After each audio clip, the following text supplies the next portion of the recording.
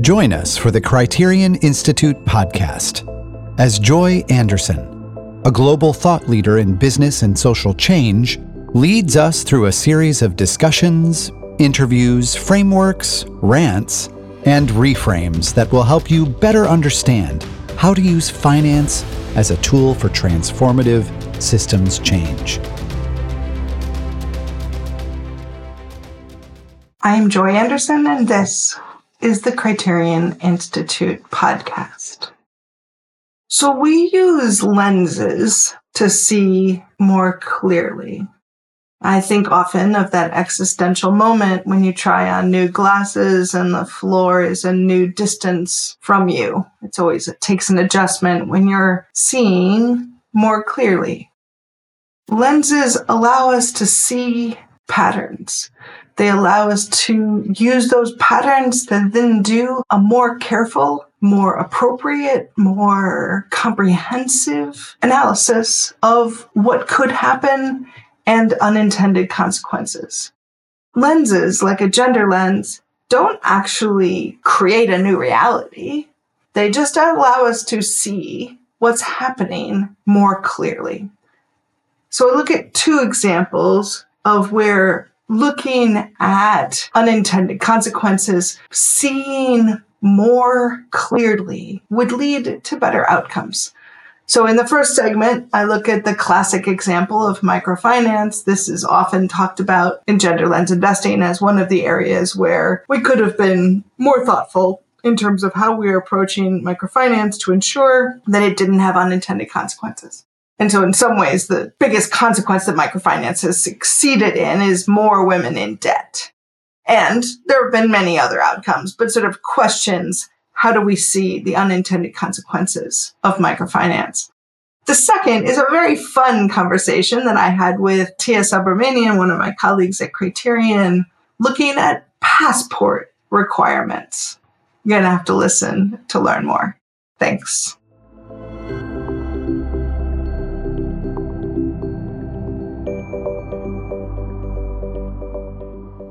Over my professional career, one of the things that has grown most remarkably, most dramatically, is microfinance. I would say when I was starting in innovative finance 20 years ago, this was just at the beginning stages. There were experiments. There wasn't yet a broader industry around it. It was still difficult to raise money around it. But it was getting moving 20 years ago. In 2022, the market size of microfinance is $180 billion. $180 billion USD. That is a lot of money. And there have been some good things that have come from that. I think microfinance has been an area of innovation. It's led to a push to get more mobile money, more financial services available, and innovations in those financial services, right? Crop insurance, personal forms of microfinance that will allow access to health care and all kinds of other pieces. There has been a sort of dramatic innovation pushed by the math of microfinance. What's really quite dramatic about microfinance is that you can make a loan of $100, of $20, of $50, $500, whatever the number is. You can make that loan and not have it cost essentially the cost of the loan or the volume of the loan, right? In theory, it could be more than likely that making a $100 loan to a person in a remote community could cost you $100, which means the interest rates on that are going to be astronomical. The truth is, the interest rates on microfinance are often astronomical. But the math has gotten better, right? People have driven down the costs of microfinance operations, found efficiencies within that. And I do think that that is a remarkable innovation. It's a tool that we now have. It's an infrastructure that exists within the financial markets that didn't exist before. Banking for the poor, banking for those most marginalized is possible in a way that it wasn't possible before. Here's my challenge. I don't think we know what the impact of this is yet. There are many stories that tell that a loan to a woman, because let's pause for a second and recognize that in general, microfinance is targeted to women. In fact, because often said in a good way, it's targeted to women because women are most likely to be left out of the financial equation. And therefore, we should be targeting women because, look, great, microfinance has opened up loans for women. In opening up loans for women, what we can claim is that we've increased their debt. We can't definitively prove that microfinance loans have enhanced communities, stabilized economies, strengthened families.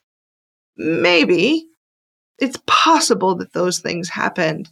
But the only thing we can definitively say is that some significant portion of that $180 billion is money that women are now indebted with that they weren't indebted before.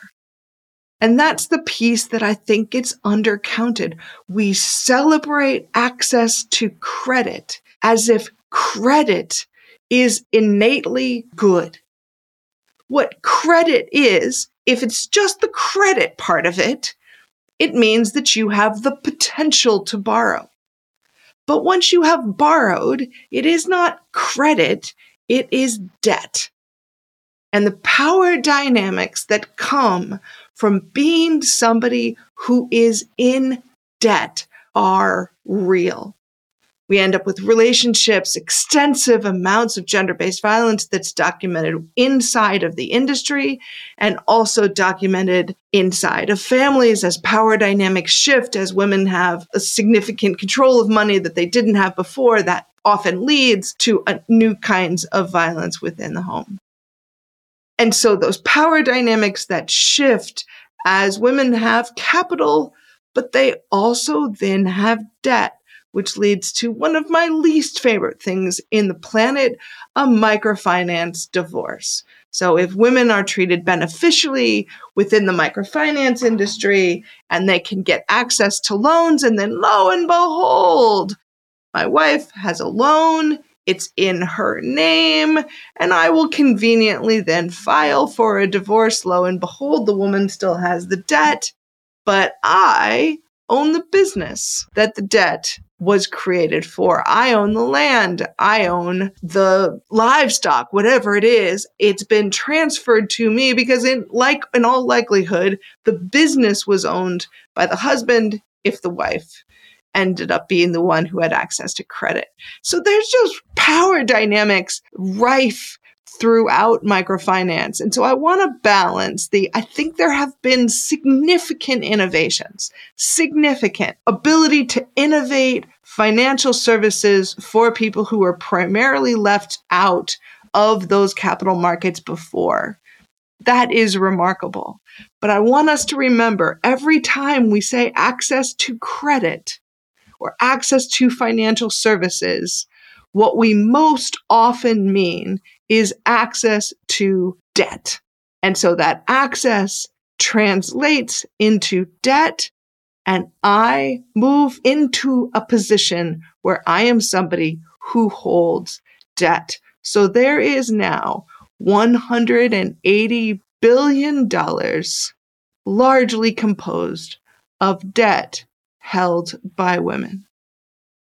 There's good in that, there's choice in that, and there are power dynamics in that.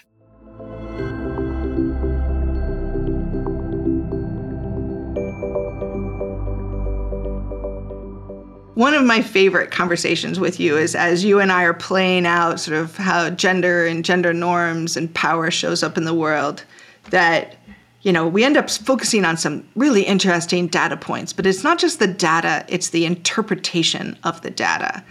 Passports and gender. What's up with that? So this came up for me recently because I was on the U.S. State Department website looking at their rules for passport renewals, and I happened to go on the one on the site that was, how do children under 16 get passports?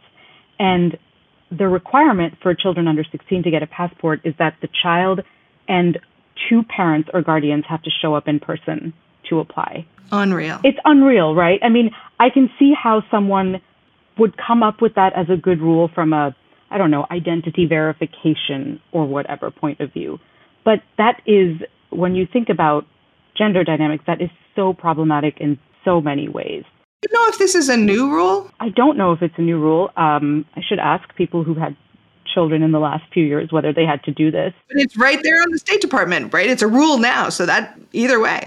Absolutely. And I didn't go into, what forms of, does it have to have a birth certificate with two parents' names on it? I mean, there's so many ways in which this is problematic. First of all, it may not be financially viable for two people to take time out of work and show up at the State Department. In cases where not all children have two parents, in cases where a child does have two parents, but there is conflict between the two parents, it's incredibly dangerous. It can be incredibly dangerous to force them to have to show up together. What if there's an abusive situation? What if someone has left an abusive situation? It creates more dependencies. It's a way for someone to exercise power over another partner, to say, I won't show up in person unless X and Y.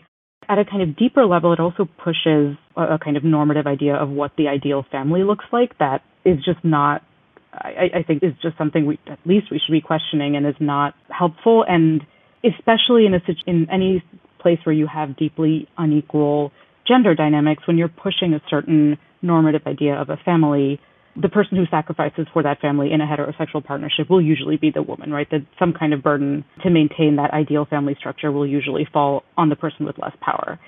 So, yeah, many ways in which this State Department policy, I think, is very problematic. I'm sure there are more. But I think what's really interesting about it is it gets underneath the insidiousness, the sort of how much this is built into the structural inequities of sort of, sure, you might prefer this kind of family structure, but we have cemented this into policies that mean it's not an option to not have that policy, not have that structure, that it becomes impossible to work in different ways without significant penalties. Exactly. And this is when people so often frame choices as individual choices when you're talking about the ability to make other choices means fighting all of these systems and structures that are built in that cost you socially, that cost you economically, that, it's really difficult to, when you really start to think about all of the ways in which certain normative ideals and cultural norms are embedded into all of the systems we interact with every day, it's not very easy to overcome them. And I wish people thought about it that way a little bit more, because it would mean a lot less individual guilt and kind of self-blame, but hopefully would also inspire people to think about, okay, what are the actual structural changes that I should be pushing for, rather than, attributing all the blame to myself, to another individual, to someone I know. Yeah, it's just something that people miss, I think, about the way that power is embedded. Brilliant. Well, I am so glad that you're one of the many people fighting to shift how power is embedded. To learn more about our work, visit us at criterioninstitute.org. And if you're enjoying this podcast, please leave us a review on Apple Podcasts or Spotify. Your reviews help our podcast reach a wider audience. Thanks for listening.